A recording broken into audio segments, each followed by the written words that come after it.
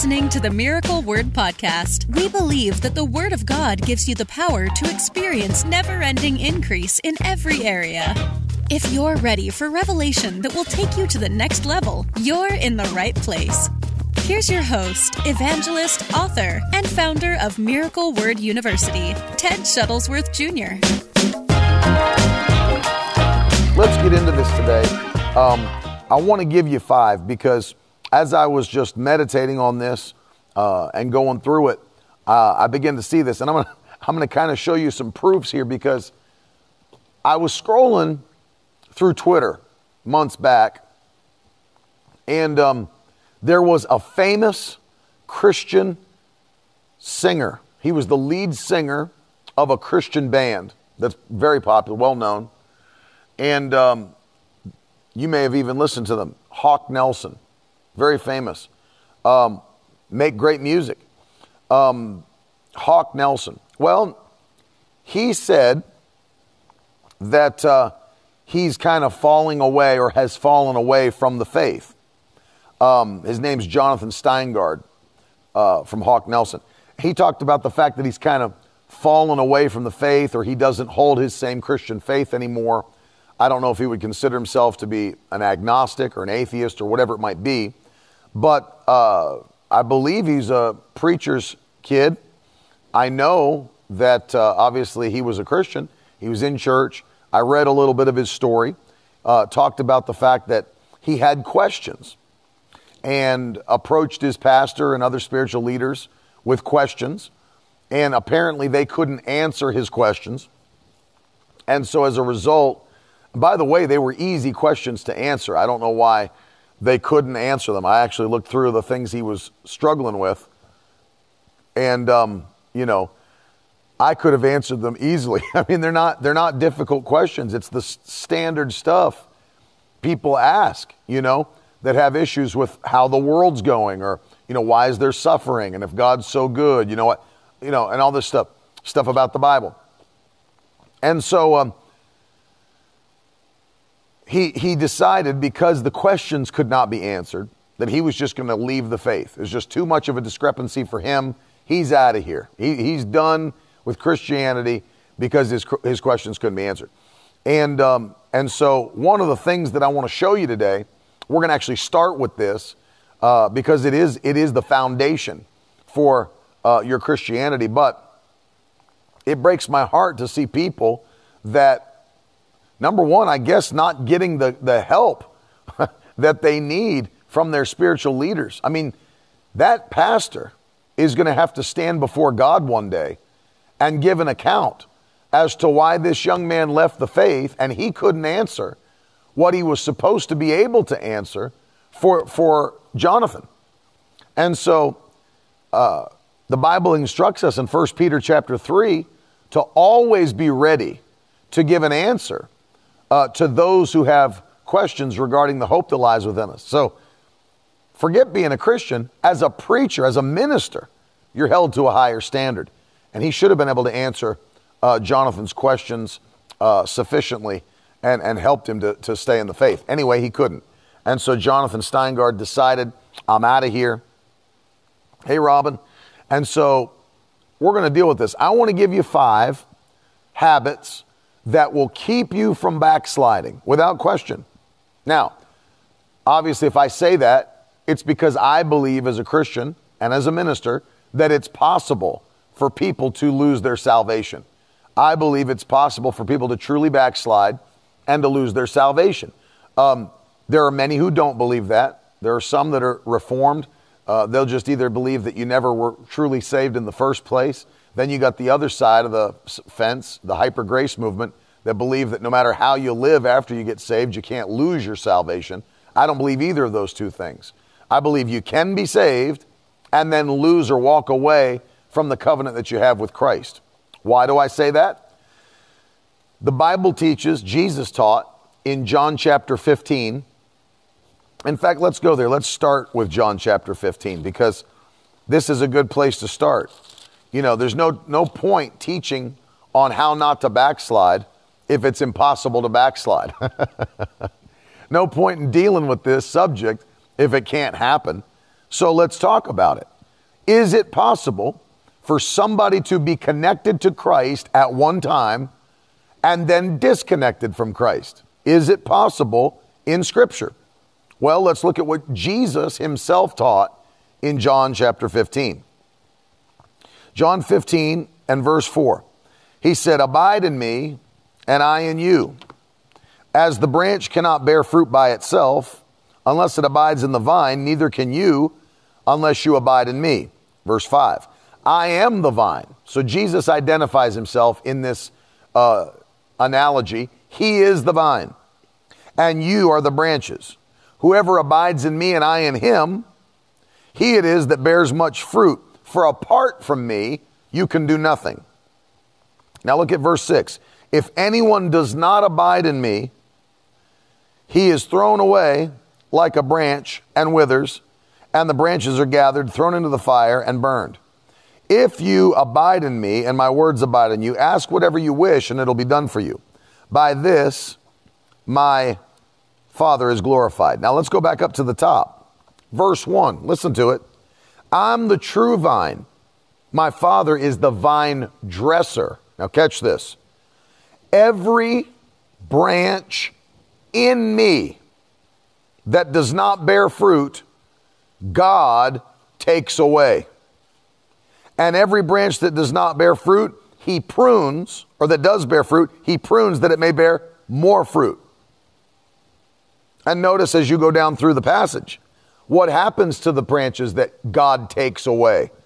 He throws them in a pile to be burned. So explain to me, if you cannot backslide, if you cannot lose your salvation, who are these people that were once connected to the vine that refused to bear fruit? God came, cut them off the vine, threw them into a pile to be burned. If it's impossible to lose your salvation or to backslide, explain who these people are then. Because let me just say this. It's impossible to be in Christ and not be a Christian. Paul uses that phrase, in Christ, in him, through all of the epistles to speak of those who are the elect, those that are saved. You're never in Christ. If any man be in Christ, he's a new creature. Old things are passed away. That's 2 Corinthians 5:17. If you're in Christ, you're a new creature. You're saved. Old things are passed away. All things have become new. There's no sinner that's in Christ. None. Being in Christ is being saved. So, for all those that may watch this later, all those that may listen to the podcast, maybe somehow somebody that's Reformed, a Calvinist, is listening to this. Who are these people Jesus is speaking about? Who are these people? They were once connected to him. He even says, "Every branch in me that does not bear fruit, God takes away." So they're already in him. Every branch in me. If you're in him, you're saved. But then you stop producing fruit and live in unrepentant sin, guess what happens? After a while, you're disconnected from the vine and thrown into a pile to be burned. So understand, we do believe that you can be in Christ and get to a place where you are no longer in Christ. And that's where we don't want you to be, obviously. And the Bible teaches, it is Bible prophecy, that in the last days, there would be a great falling away. People would leave the faith. The hearts of many would grow cold. Your heart can't grow cold if it wasn't once hot. If it was always cold, it can't grow cold. You see? And so a sinner who's never been saved, their heart's already cold. They're dead in trespasses and in sins. So your heart can't grow cold if you've never been warm. And Paul taught this. He said, in the last days, there'd be a great falling away. We know it to be the great apostasy of the last days. The hearts of many will grow cold, the love of many. So what happens? People who once were in the faith will leave the faith. And that's Bible prophecy. So we do believe that you can lose your salvation. So let's break this down then. What are 5 ways, and I'm going to give you 5 habits 5 habits that will keep you from backsliding. Are you ready for number 1? Number 1, put it in the comments section.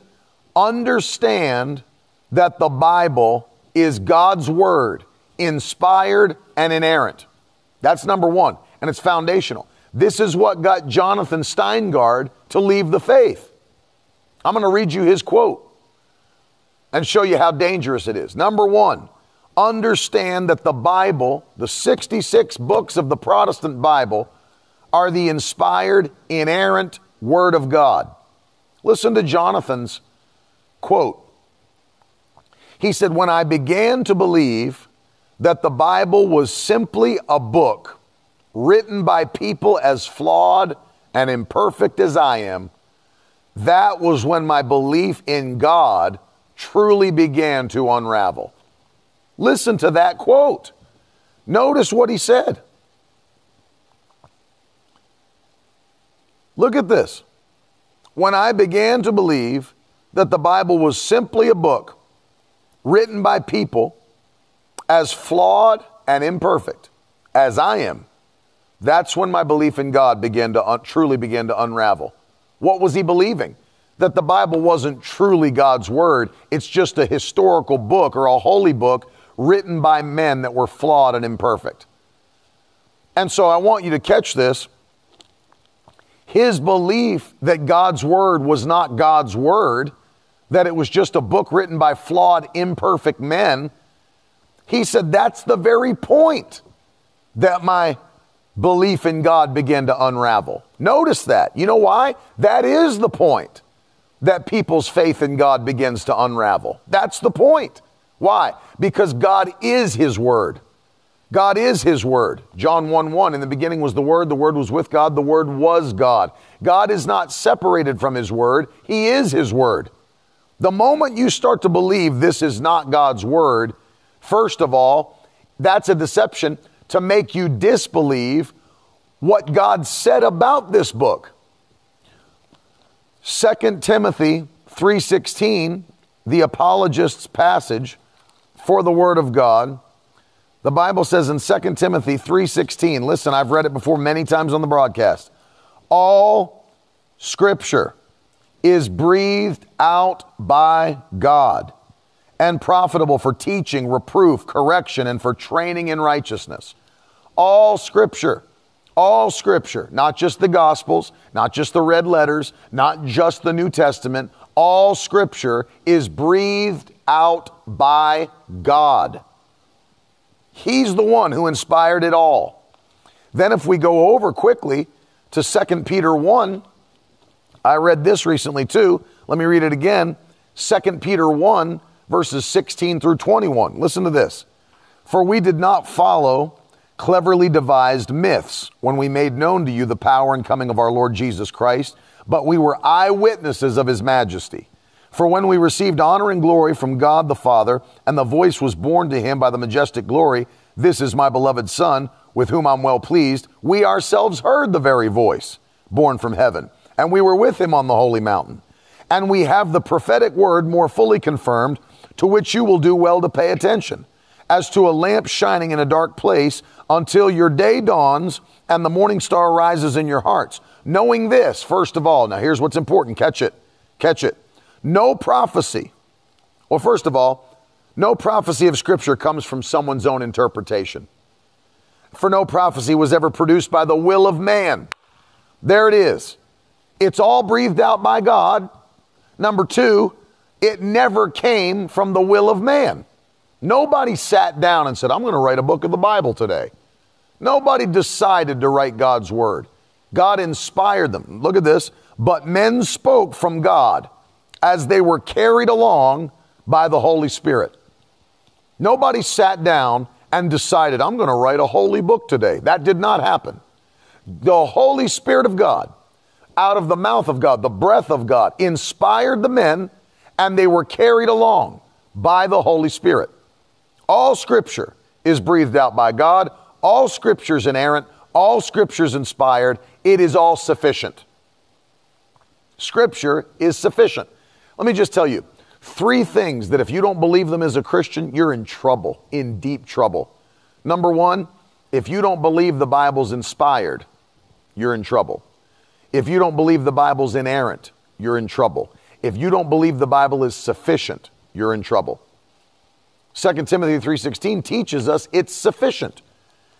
All sufficient. Scripture is all sufficient. Amen. It's all sufficient. Listen to what he said again. And it's profitable for what? Teaching, reproof, correction, and training in righteousness, that the man of God may be complete, equipped for every good work. Do you know what that means? It means that by the word of God, you can be totally and utterly complete. Scripture is sufficient to do that, to complete men and women of God, to equip them for works of righteousness. You do not need anything else, hear me, to be complete in Him. The Bible says so. It says so right here.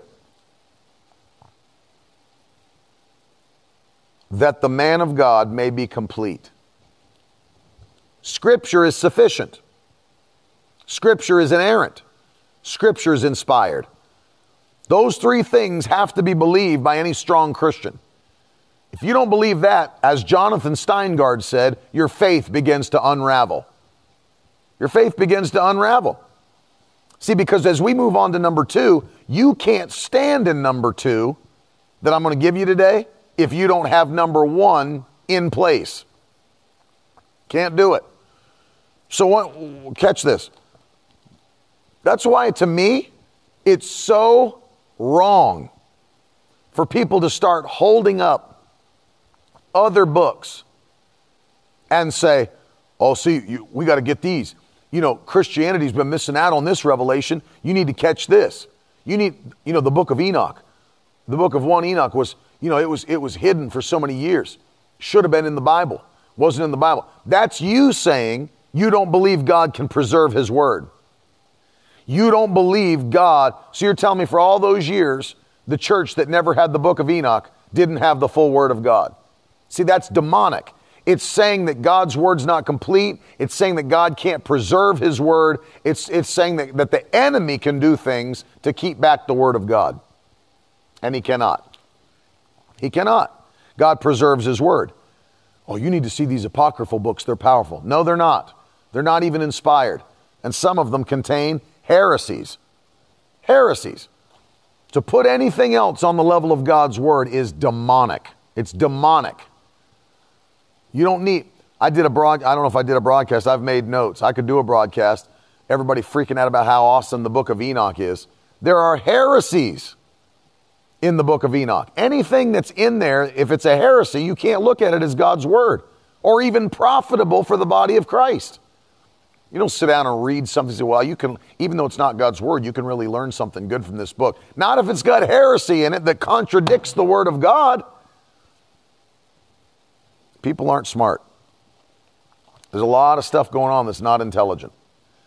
And then there's people that won't even read the Bible, but because they saw a YouTube video about why 1 Enoch was one of the hidden books of the Bible that's been uncovered after centuries of being gone, they'll go blast through the book of Enoch. They've never even read the Bible all the way through. This shows you where people are at. They won't read the inspired word of God, but because it's a fad, their flesh wants to get into the book of Enoch. Unbelievable. And Jonathan Steingard said, when I started to think and realize the Bible was a book written by men as imperfect as I am, as broken as I am, that's when my belief in God started to unravel. Of course.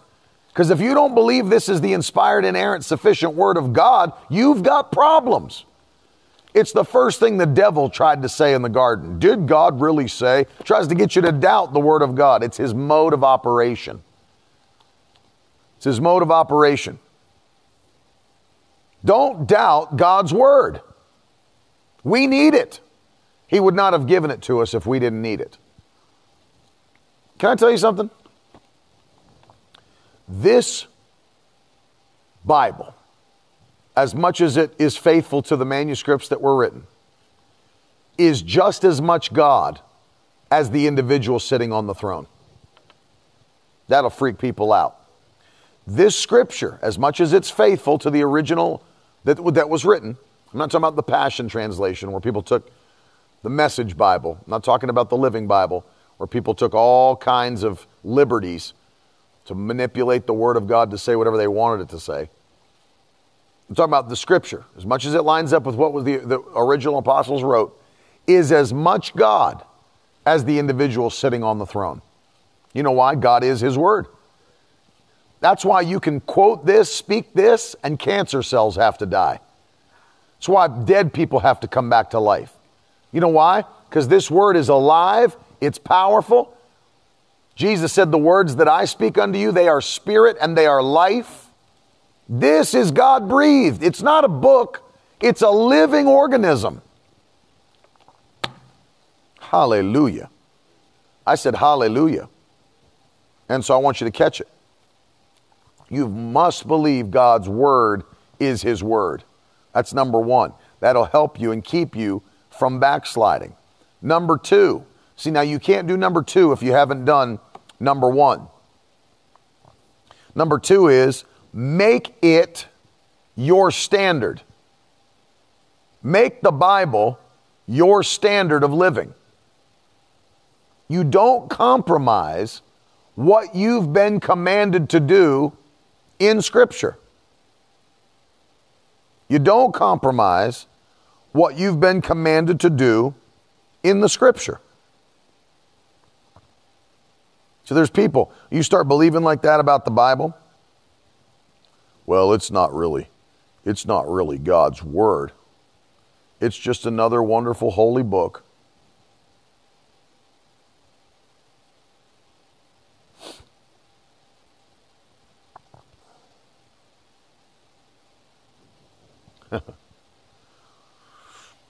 And so I want you to see this with me today. People that don't make the Word of God their standard of living. You know, there's pastors right now that are world famous, nationwide famous at the minimum, who are starting to say that the Bible is no longer the standard. I actually saw a pastor say, you can't just say, well, you know, this is true because the Bible says, because he said, well, you know, in this generation, everybody doesn't believe that the Bible's God's Word like they did in previous generations, so saying the Bible says doesn't really mean anything to them. Who cares? Who cares? The Bible doesn't need you to add stats and facts. And you don't have to add anything to the mighty Word of God. If people don't believe, they don't believe. If they do, they do. But I'm not required to try to make the Bible more believable to you. What do you think? Some stat from some government official or some state official or some corporation official makes the Word of God more true? Do you think, let me ask you a question. Do you honestly think that if I go back to the book of Proverbs, where the Bible says, a merry heart doeth good like a medicine, but a broken spirit dries up the bones. Do you honestly think that it matters if I point out now, well, you know, now doctors are realizing that's true because we have a lot of stress-related illnesses. So they know that if you don't have joy and if you don't have happiness, that, it's going to cause problems in your body. You're going to have illnesses that are related to stress, high blood pressure and all these. Do you think that makes the Bible more true? Because a doctor recognized that there are stress-related illnesses? It doesn't make the Bible more true. If no doctor ever discovered any of that stuff, the Bible still says a merry heart does good like a medicine. Well, brother, you got to add stats and facts and figures and get people to understand that, see, these things are true inside. I don't care if somebody has discovered these things or not. I don't care. The Bible is the highest authority, not some long life specialist. The Bible is the highest authority. The Bible. Hallelujah. I can't figure out if Michael Figueroa is still hung up on the fact that people can lose their salvation, putting up Old Testament Psalms that have nothing to do with salvation. Salvation wasn't even available in the book of Psalms. It's hard, you're hard pressed to understand how Jesus said what he said. Let me ask you, what happened to Ananias and Sapphira? that were members of the church. And then believers, Satan filled their heart to lie to the Holy Spirit, and God struck them dead. Hallelujah. You can lose your salvation. It's in the Bible. I'm not saying that once you lose it, you can never come back again. There is repentance. There is repentance. But you can walk away from the covenant. You can walk away from the covenant.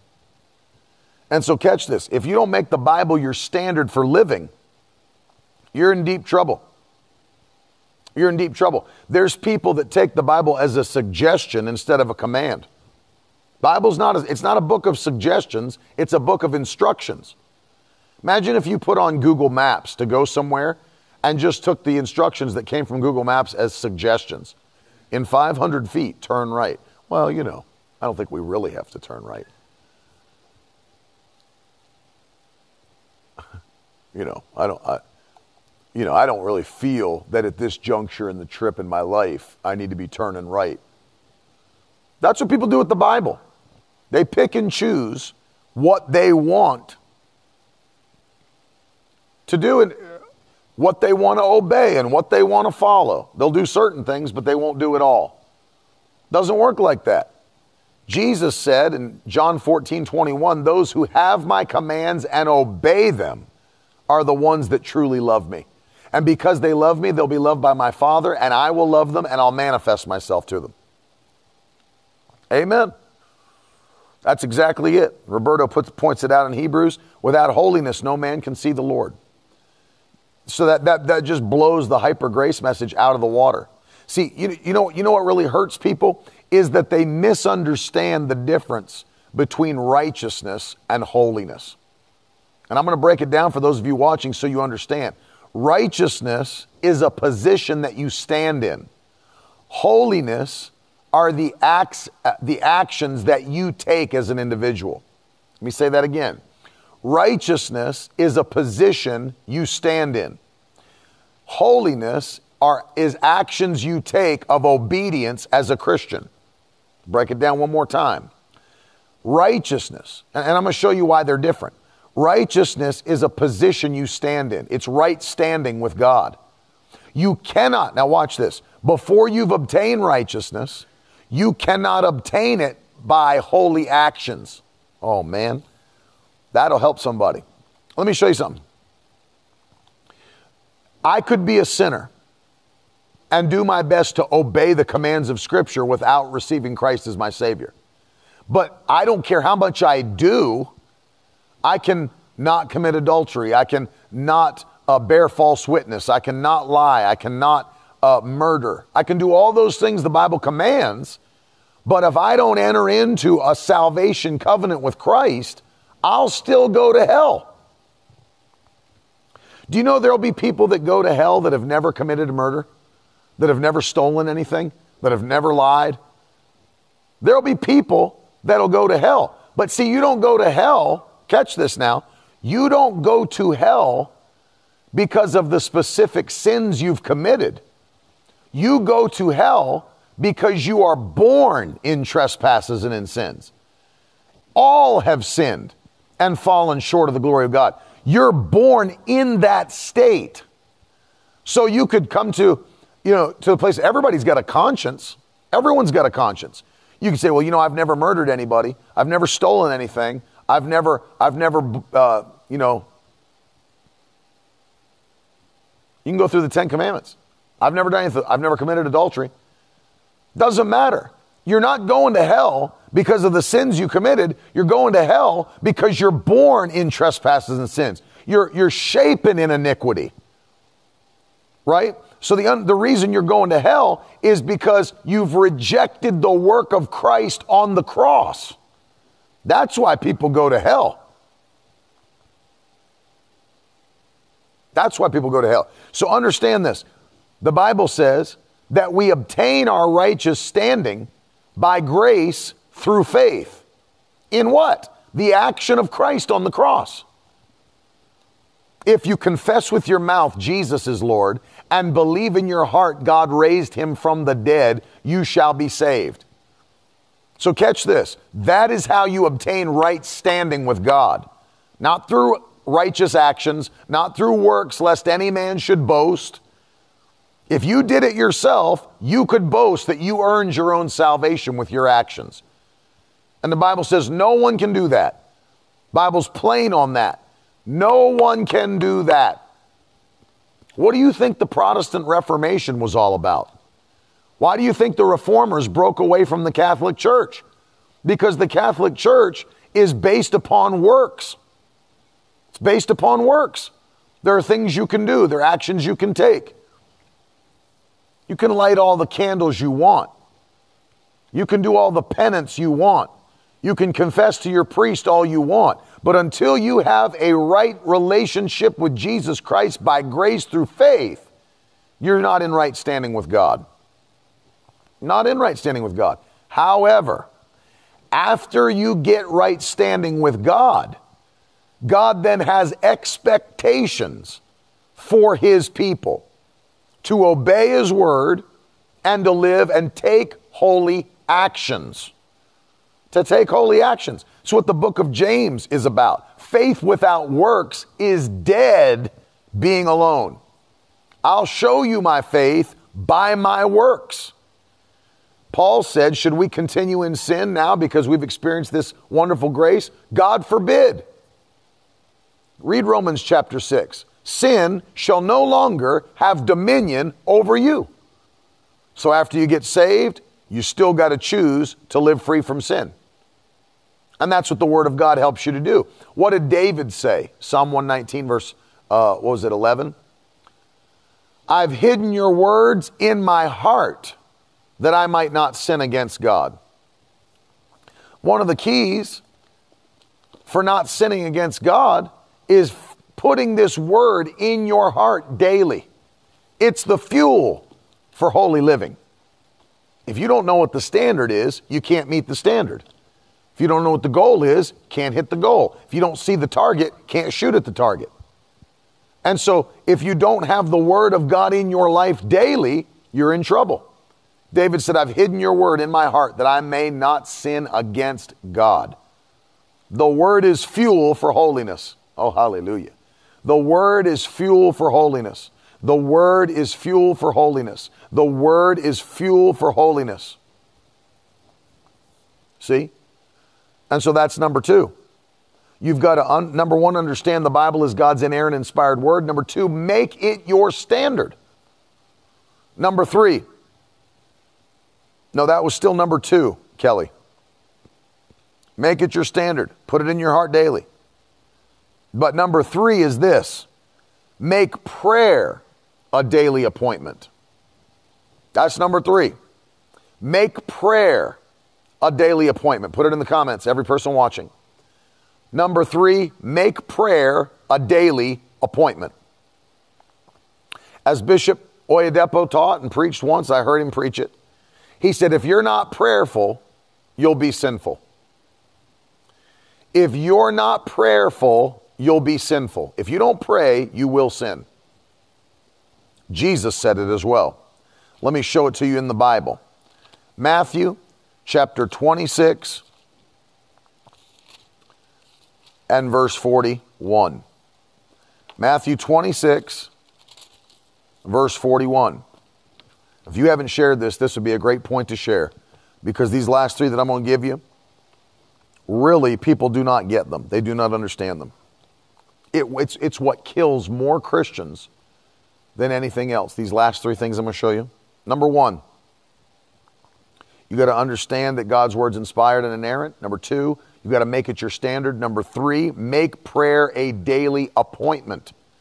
Pray in the Spirit, pray in your known language. Pray in the Spirit, pray in your known language. Listen to what Jesus said to the disciples, because they kept sleeping when they should have been praying. He said, watch and pray that you may not enter into temptation. The spirit indeed is willing, but the flesh is weak. The spirit indeed is willing, but the flesh is weak. What's the point here? Because the flesh is weak, you've got to pray so that your flesh doesn't take over. That's what Jesus is teaching. Even though your spirit wants to obey God, your flesh fights against it. Paul also taught that in Galatians 5:17. The flesh is at war with the spirit. Paul taught that to the Galatians. Your flesh is at war with your spirit. They don't agree, and they don't want the same thing. They don't want to do the same thing. So what was Jesus' answer to this? Watch and pray, that you may not enter into temptation. The spirit's willing, the flesh is weak. If you're not prayerful, you'll be sinful. I want everybody to write that in the comments today. If I'm not prayerful, I'll be sinful. If I'm not prayerful, I will be sinful. Jesus taught it. You will fall into temptation if you don't pray. You will. There's not a question, well, I'm stronger than that, brother. I've been in church long enough. No, I don't care. I don't care how long you've been in church. I don't care how long you've been reading the Bible. I don't care how long you've been, a person of faith. It doesn't matter. It doesn't matter. If you're not prayerful, you'll be sinful. If you don't pray, you will live in sin. You know why? Because prayer's the thing that curbs the desires of the flesh. Let me tell you how it did it for Jesus. Notice what Jesus' prayer was in the garden. Lord, if there's any other way, let this cup pass from me. You think Jesus' flesh wanted to die on the cross? No. He was in such distress in the garden that the Bible says he sweat, as it were, great drops of blood. He was in distress. His flesh didn't want to go to the cross. And if he'd obeyed his flesh, we'd all be doomed. We'd all be doomed. His flesh didn't want to obey God, but his spirit did. And notice the thing that set Jesus on the course to obey: prayer. What set Jesus on the course to obey his Father? Prayer. Prayer. He prayed until his flesh shut up. He prayed until his flesh submitted to the mighty plan of God. He didn't want to obey. His flesh was resisting the cross. What took him to the cross? Prayer. Prayer broke his flesh. Prayer told his flesh to shut up. And prayer allowed his spirit to take control. Jesus was tempted in all points as we are, but he overcame every temptation. Every single one. Prayer sets you on the course to obey. It's a great way to say it. Put it in the comments. Prayer sets me on the course to obey God. If you don't have a daily appointment of prayer, you're missing out on what's going to put you in position to obey God that day. Has to be done daily. Has to be done daily. You know how I know? Paul said in 1 Corinthians 9:27, he said, I put my flesh under on a daily basis. Daily. If you've never underlined or highlighted that scripture in your Bible, today would be the day. 1 Corinthians 9:27. He said this, but I discipline my body. Keep it under control. You know why? Your body wants to get out of control. Your body wants to get out of control. And it will if you let it. And so what did he do? Every day, he put his body in control. Controlled it by his spirit. Spirit man told his flesh what to do. Jesus was doing the same in the garden. I'm going to pray until my flesh submits and I can obey my Father's command to go to the cross. Hallelujah. Prayer puts me in position to obey God daily. Every day. Every day. You won't backslide. Can't remember who it was, if it was Smith Wigglesworth or if it was Lester Sumrall. My father would know if he's watching. He could put it in the comments. But said if you'll pray in the Holy Ghost every day till you feel the Spirit of God come upon you, you'll never backslide. You'll never backslide. Pray in the Holy Ghost till you feel the anointing come upon your life. You'll never backslide. That's number 3. Number 1, you got to understand the Word of God is inspired and inerrant. The Bible is God's Word. Make it the standard. Number 2, make prayer a daily appointment. Number 3. Number 4, here's a hard one for a lot of people. Release wrong relationships. Release wrong relationships. Just release them. Don't do it over 2-5-year periods. It's like, well, I'm going to try it. No, there are some relationships that you just have to let them go. They are detrimental to you following Jesus. That's what being holy is. It means to be set apart. Apart from what? Apart from every action that's displeasing to God. And if you had previous relationships that kept you in actions that are displeasing to God, you've got to let them go quickly. Cut them off. Because what happens, and listen, this is not just me knowing this from the scripture. It's being me in 20 years of ministry, having seen it over and over and over again. People get saved. They come to church. They get saved out of a life of sin. They go right back to hanging with the same people they hung with before they got saved. And those people pull them back in to living lives of sin. They go back to getting drunk on the weekends. They go back to sleeping around. They go back to doing all the stuff they used to do. They go back to the clubs. They go back to drugs. And it's the same stuff that happens. Explain to me. Jenny asks a great question. What about family members? Where is the line on that? Here's the question, because that happens to a lot of people.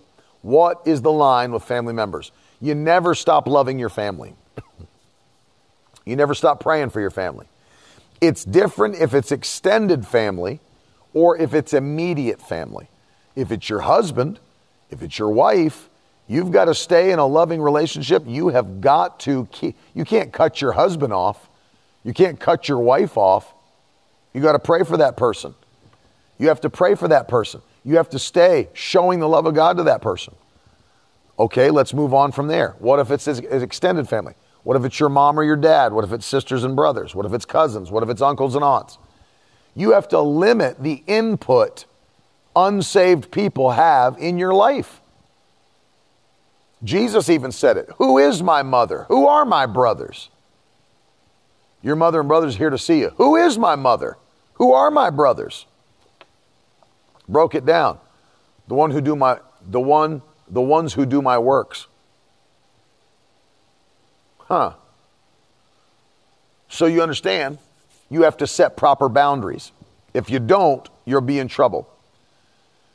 Your father and mother, especially after you're married, the Bible says that a man will leave his father and mother and cling to his wife. Don't allow in-laws to destroy your marriage and your marriage relationship, your home. It happens all the time. Too much input, too much intrusiveness, privacy's not kept. You have to set boundaries. If you don't, you'll be run by anybody that's got an opinion about your life. It'll destroy your marriage. It'll destroy your home. Well, I used to let my kids go over there and play all the time, but they're always drinking. They're always getting drunk. They're always getting high. They're always smoking, always watching bad stuff. Limit what your kids can do. We don't let our kids just go anywhere, anybody's house, and hang out all day long. We guard them. I guard my peace. I guard my wife's peace. I guard my children's peace. I'm not just doing anything at any time with anybody. Very few people have full access to me. Let me just put it that way. Very few people have full access to me. Not because I don't love people, but I'm also guarding my own peace. And I'll just give you a little help right here. Anybody that adds drama to my life is excluded from my life. If you can't control your emotions, if you can't control your life, doesn't mean I don't love you, doesn't mean I won't keep praying for you, but you won't have access to me or my family, I can tell you that. I'm busy doing what God's called me to do, and I don't have time for my life to be in chaos because you can't get your life together. And I'm serious about that one. I'm serious about that one. If you are always in turmoil, if you're always in drama, if you're always in fights with people, if you've always got an issue, there's people that can't live unless they're in a turmoil with somebody. Did you hear what she said about me? I'm telling you, I'm about to give her a piece of my mind. Bye. Bye. I don't have time for that in my life. My peace is too important to sacrifice on the altar of emotional instability. Get a hold of your emotions as a Christian. Get a hold of your emotions. If you're a person that can't live without drama, can't live, you're not even interested in life unless something's going wrong. You've got a problem. You need to be delivered. Get control of your emotions. And I'm being very honest with you. Very few people have access, full access to me, where I could just let them in at any time, talk to them at any time. I take their call at any time. Very few people, and I mean very few. I can probably count them on two hands. And that's it. That is it. Why? Because my life, my peace, my call, my purpose, too important, my family, too important to be destroyed by those that cannot keep control of their own emotions. You've got to learn how to release relationships that'll cause you to backslide. And there's many of them. There's many of them. If you don't know how to let go of relationships, the best way to do it is quickly. I know it hurts. People are like, I don't know. I've known that person for 10 years. Yeah, I understand. I get it. Doesn't mean you don't stop showing, but it does mean I'm not going the same places with you anymore. I don't go out on the weekends to the club anymore. I don't go to the bar after work on Friday anymore. I don't drink my paycheck away anymore. I don't get high with you anymore. I don't go do these things. It's done. My life is changed. If my life is changed, then my actions have to change. This is why Paul, let me read it to you, writing to the Corinthian church, is so adamant. 2 Corinthians 6:14. Do not be unequally yoked with unbelievers. For what partnership has righteousness with lawlessness? What fellowship does light have with darkness? What accord does Christ have with the devil? What portion does a believer share with an unbeliever? What agreement does the temple of God have with idols? For we're the temple of the living God. Paul taught that. Don't be unequally yoked with an unbeliever. It just destroys your life. You know why? Because you're both pulling in different directions. I'm pulling in the direction that wants to please the Lord. They're pulling in the direction that wants to please their flesh. It's a problem. It'll pull you right back into sin. Explain to me, how is it that the secular world understands this, but the church doesn't? If you're a recovering alcoholic, do you go hang out at bars? Do you hang out with people who drink? No. They tell you. They tell you how to do it. They tell you to be careful. Don't get in those trigger situations. I mean, think about that.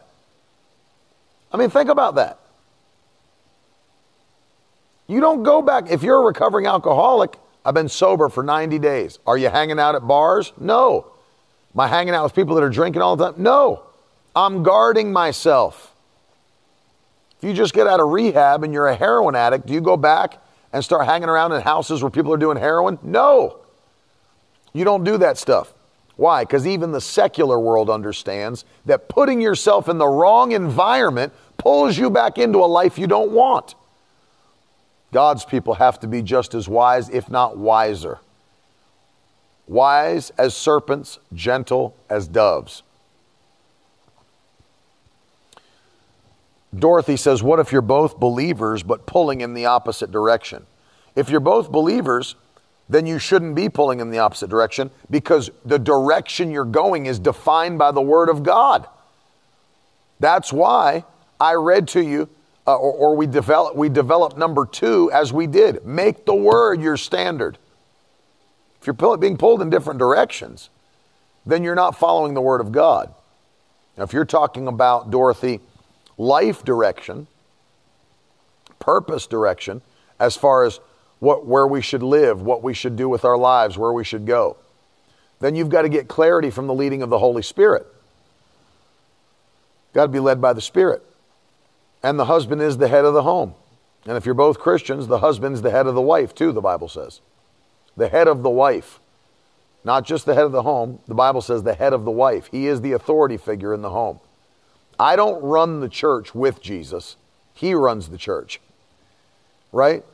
I'm the bride of Christ. He's the groom. I'm the bride. I don't run the church with him. He's the head of the church. Same thing. The husband is the head of the wife.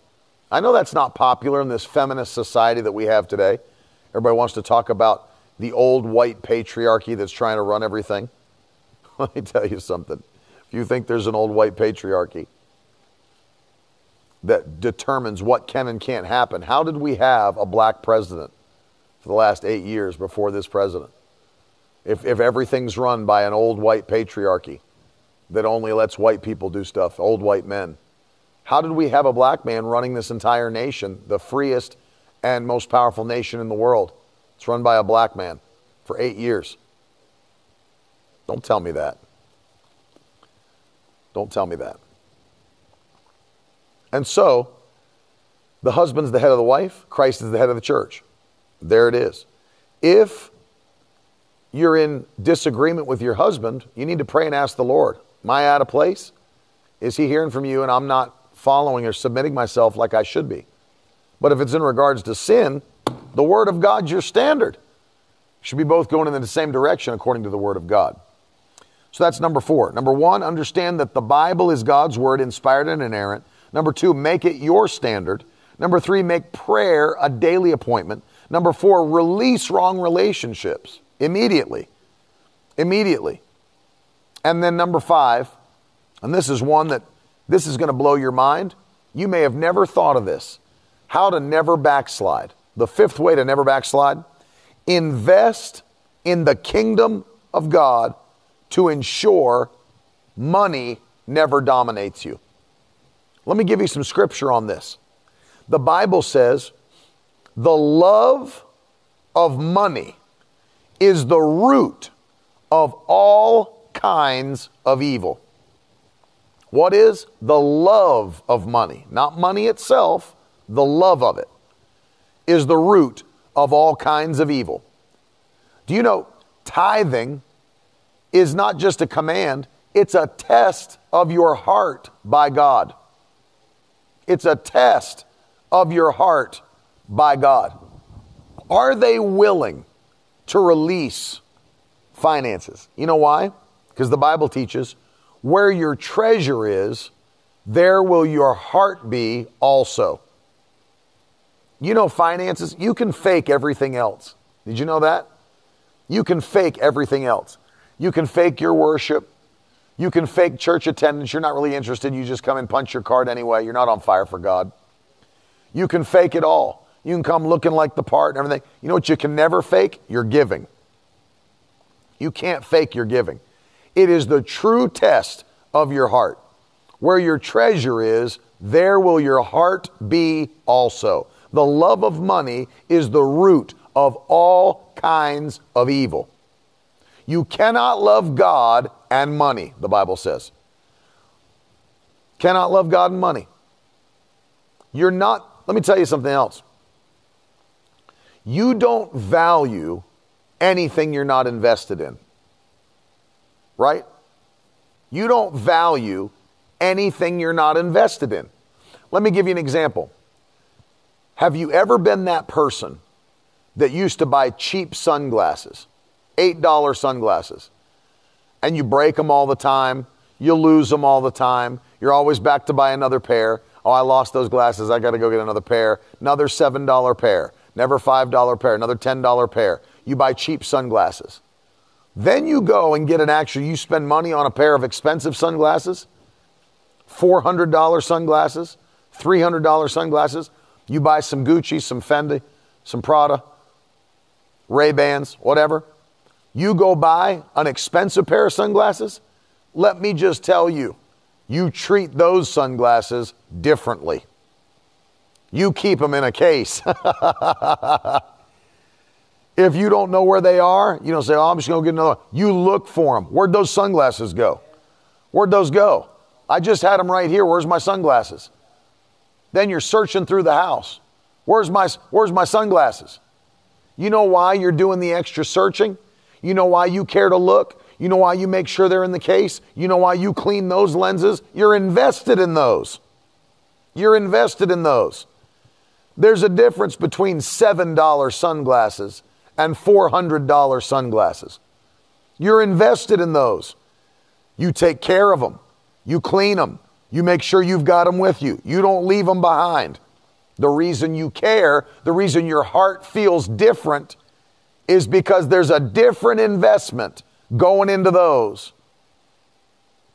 You know, if somebody sits on your $7 sunglasses and smashes them, like, oh, no big deal. I go grab another. They're only $7.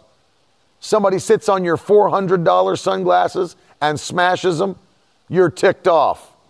You know why? Because you're invested in those. You're invested in those. And it's the same in the kingdom of God. If you got no skin in the game, if you're not invested in it, you don't care. It's proof you don't care. It's proof you don't care. Jesus dealt with a rich young ruler who had issues with money. He said, Lord, I want to be your disciple. I want to follow you. I want to inherit the kingdom of God. What do I need to do? He said, obey the law and the prophets. He said, hey, I've done that since I was a little boy. He said, yeah, you lack one thing. Go and sell all you have, Matthew 19, and give the money to the poor. Now here's the question. How many other people in the New Testament were required to sell all they have and give all their money to the poor? None. No other people that were converted had to sell everything they had and give the money to the poor. Even Peter didn't do that, the apostle of Christ. Jesus didn't ask Peter to do that. He still had his business, still had his boats, still had his house. Bible says he had a house that the disciples all could stay in, and Peter and Jesus and the mother-in-law. Even the apostles of Jesus didn't have to sell all they have and follow him. They had stuff. So there was something up with this man's life. Jesus discerned he has an issue with money. And apparently he did, because the Bible says, and he went away sorrowful, for he had many possessions.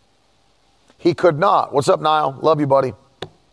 He could not follow Jesus because of the fact he had a love of money. And you can't love money and God, the Bible says. Your investment in the kingdom is your proof that you are connected. It's one of the ways to ensure you don't backslide. It's not the only way. It's one of the ways. It's one of the ways. Because see, when you're invested in something, you take it seriously. You know what? I'll give you another example. It's hard to start talking against people, gossiping about people, backbiting people that you pray for an hour a day. If I take an hour a day to pray for my pastor, then I'm invested in him. I'm invested in his well-being. I'm invested in his anointing. I'm invested in his purpose and his call. Nobody in their right mind is going to spend an hour praying for their pastor and then finish and then go spread rumors about their pastor and run him down and talk about him. Nobody in their right mind is going to pray for their pastor an hour a day and then spread rumors and gossip about him. You're invested in your pastor. You pray for him. You're spending time.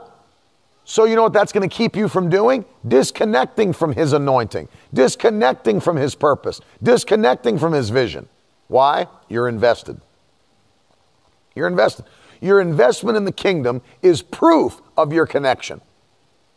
You know why I give largely into the kingdom of God? You know why I write $10,000 checks to put in the offering plate, $1,000 checks, $5,000 checks, that I don't throw $10 in and say, hope God likes this. You know why? Because I'm invested in the kingdom. I take it seriously. I take it seriously. I value the kingdom of God. The reason I sow largely, the reason I write, I don't just do that for the church. I do that for men of God that I love and appreciate. Amen. I know a powerful man of God, just this last week, powerful man of God. Lord spoke to me to sow a seed into his life. I wrote him a check for $3,000. Put it in his hand. You know why? He's a powerful man of God and I love him. I don't just do it in the offering plate. I do it for the men of God. You know why? I'm invested in the kingdom. I'm invested in the call. I'm invested in the purpose. Amen. You will not value what you're not invested in. You just won't do it.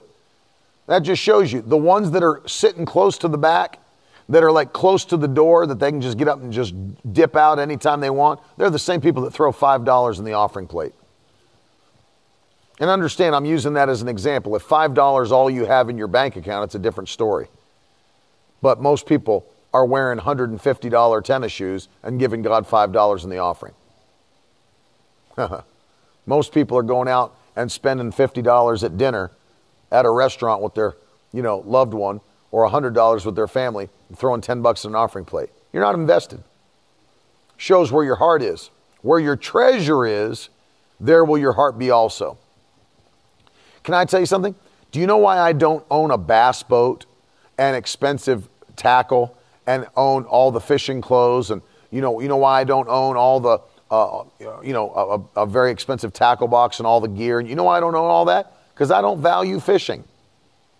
I'm not a fisherman. I don't care about fishing. I don't want to go fishing. That's why I don't have any of it. That's why I've not spent the money, thousands of dollars on the boat and the gear and the tackle and the trips to go do fishing around the world. You know why? I don't care. My heart is not connected to fishing, so I don't invest in it. See what I mean? If you love a sports team, you may love the Patriots. You may love, whatever your team might be, football, baseball, soccer, whatever. People that really love them, they've got all the gear. They buy the jerseys. They have season tickets. They go to the games. Why? They invest in it because they value it. Anything you value, you invest in. I want you to put it in the comments. Anything I value, I invest in. Put that in. Anything I value, I invest in. Thank you, Jesus. Anything I value. I want you to write that because, see, here's the thing people never catch. If I'm totally connected to the kingdom, if I'm connected to the call, I'm not just going to throw away what I've connected to. I'm not going to do that. Let me ask you a question. If you pay $60,000 for a brand new SUV, are you just going to abandon it on the side of the road and say, I don't really care about that car anymore. I'm just going to leave it, catch a cab home. No, you're not going to abandon that investment. You're invested in it. 60 grand SUV. I'm throwing that to the side of the road. Anything I value, I invest in. I see my friend, Pastor Jordan. I wanted to see him here. I enjoyed having him here, but I wanted to invest in him. I said, man, if you'll come, just come hang with us in Boston. It's going to be great. Let me buy your plane tickets. Let me hook you up. Why? Love him. Love his family. I want to be the one to invest in him. I value him. Value him as a pastor. Value him as a friend, as a man. See, anything you invest in is what you value. And when people don't value the kingdom, it's easy for them to walk out on it. It's easy to walk out on it. You don't have any skin in the game. You're not valuing it. You don't have anything sewed into it. One of the ways that God's got your heart, break the hold money has on your life. Man, if people could catch this, they'd walk at a whole nother level. Whole nother level. Number one, I'm going to break these down. I'm going to pray for you. Number one, understand the Bible is God's word, inerrant and inspired. Number two, make it your standard. Number three, daily appointments of prayer. Must pray on a daily basis. Number 4, release wrong relationships out of your life. Don't let them pull you back in. And number 5, sow and invest into the kingdom of God. Something that takes faith to do, something that's large to you. Large is a relative term. Something is large to different people. Different things are large to different people. $1,000 is not large to a multimillionaire. It's large to someone that's got $1,400. You got to do something that takes faith, something that moves you forward. It's an investment in the kingdom that puts you in position to receive the goodness of God. I want you to bow your head. I'm going to pray for those of you that are watching, because now's the time.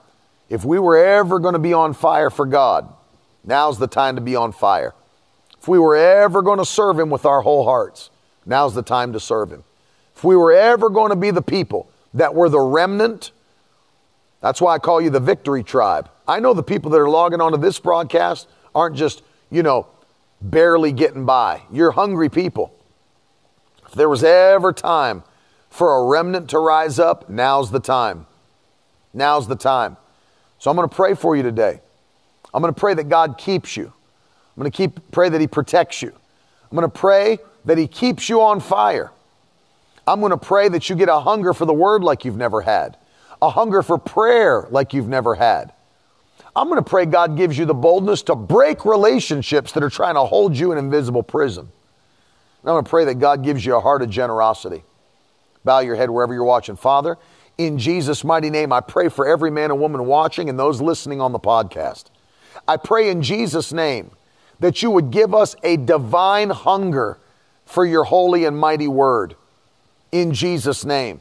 I pray by the power of your Spirit that you would give us a desire and a hunger to pray and seek your face like we've never had. In the mighty name of Jesus. Lord, today, fill every one of us with supernatural boldness to break off from wrong relationships. Those that would hold us back into a life of sin. Set us free today. Let us have the boldness to break away and stand in a place of holiness for the rest of our lives. And finally, Lord, put a spirit of generosity into every one of us. Let us take large steps in the kingdom to see the gospel preached, to see people saved and changed before it's too late. Let us be pillars of generosity in the kingdom. We're large sowers, Lord. We're givers. We're givers. Lord, we ask you to do this for us. Before this year comes to an end, put the largest seeds in our hand that we've ever sowed. Largest seeds we've ever sowed. Jesus' mighty name. Let that be our story, Lord, this year. Largest seeds we've ever sowed into your kingdom, which will send the largest harvest we've ever had. In Jesus' name. Thank you, Lord. Thank you, Lord. We give you praise and glory. Those of you watching, those of you listening, the Lord's speaking to you as I've been teaching on that. I'm sure the Lord's speaking to you about what it means to sow largely today.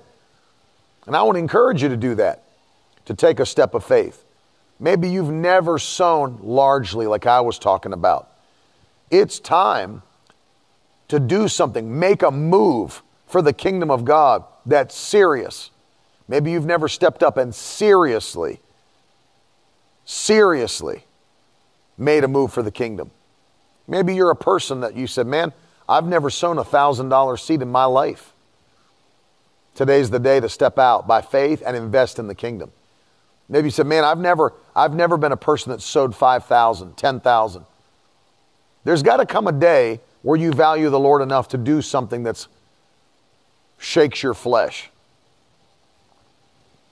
Maybe you've never stood with a ministry at $100 a month as a partner.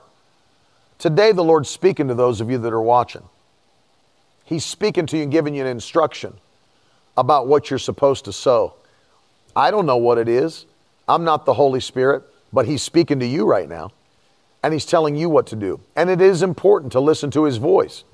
He's got blessings to pour out on you. I preached last night, God rewards His people for their righteousness and their obedience. God has rewards set aside for you. And so I want to encourage you today, right now, make a move. Make a move for the kingdom. Sow a seed. It's easy to do. The information's on the screen. You can go to miracleword.com and you can click on the Give tab. Right there, you'll see all the methods that you can use to sow. You can use our form on the website if you're giving by credit card. You can use Cash App if you have that. You can use PayPal if you have that. You can use Venmo if you have that. Our username for Cash App and Venmo is at MWGive. For Cash App, it's $MWGive. And then, of course, PayPal. The information's on the screen. And then if you're in Facebook, if you're on Periscope or Twitter, you can put #donate right in the comments section, and you can give right in the comments without ever leaving the broadcast. But let me encourage you to make a move for the kingdom. Do something that takes faith to accomplish. I'm believing right now, because let me tell you something. When our New Year's Eve service comes, I'm going to drop the largest seed into the kingdom that I've ever given in my life. Every year. Love you, Roberto. Every year, we do the same thing. We give the largest seed that we've ever given into the kingdom. Every year. It's our prayer. God, let me sow the largest seeds that we've ever sown this year. Not just total, but even one-time gifts. Let them be the largest that we've ever done. And our New Year's Eve service is coming. We're going to sow the largest seed that we've ever sown into the kingdom of God. That's what we're doing. Amen, Jackie. I want to give my testimony quickly. I had a nodule on my thyroid and stood in faith God would remove it. I just got a test and the nodule is no longer there. Thank you, Jesus, for healing Jackie Blake. Thank you, Lord. That's wonderful. That's wonderful. Thank you to those of you that are sowing. We love you. We're going to send you Lester Sumrall's book, Adventuring with Christ, this month. It's our gift to you. You'll love it. One of the most faith-building books I've ever read. Man was insane. He went around the world with no money in his pockets. Went and met Howard Carter overseas, traveled the world. I think it was 22 different types of transportation, from elephants to camels to planes to boats to cars to bicycles. I mean, everything. As they traveled the world, met Smith Wigglesworth, sat under him. Howard Carter sat under him, became an apostle to the nations. Supernatural story. And those of you, of course, we're giving you the New Living Translation, Genuine Leather Life Application Study Bible, and Further Faster, the hardcover limited edition for those sowing $1,000 or more.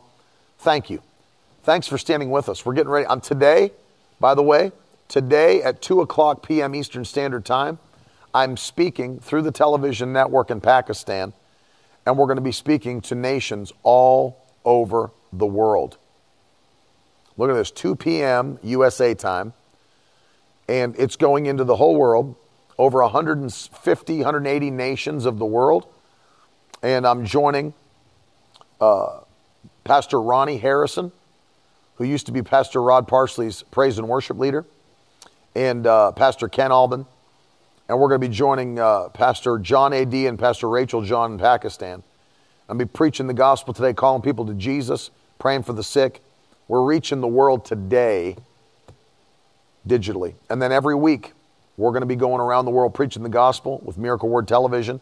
I'm just telling you, it's amazing what God's opening up. And you're a part of that. Part of what you're doing is you sow. You're not just helping us feed hundreds of kids around the world every day, but now pushing the gospel out into the nations of the world. You're a major part, and we say thank you. We love you. Tonight, we're coming back 7 p.m. Power of God's moving right here at Fitchburg, Massachusetts, Crossroads Community Church. If you can get here, get here. If not, we'll be live, Facebook, YouTube, Periscope. And you need to jump on and be a part of these services. God's moving. We so appreciate you. Thanks for hanging with me today. I love you very much. And again, I'll talk to you tonight at 7. Be back again tomorrow, 10:30 a.m. with my wife, the beautiful and wonderful Carolyn Elizabeth Shuttlesworth. Have a great day. I'll talk to you soon.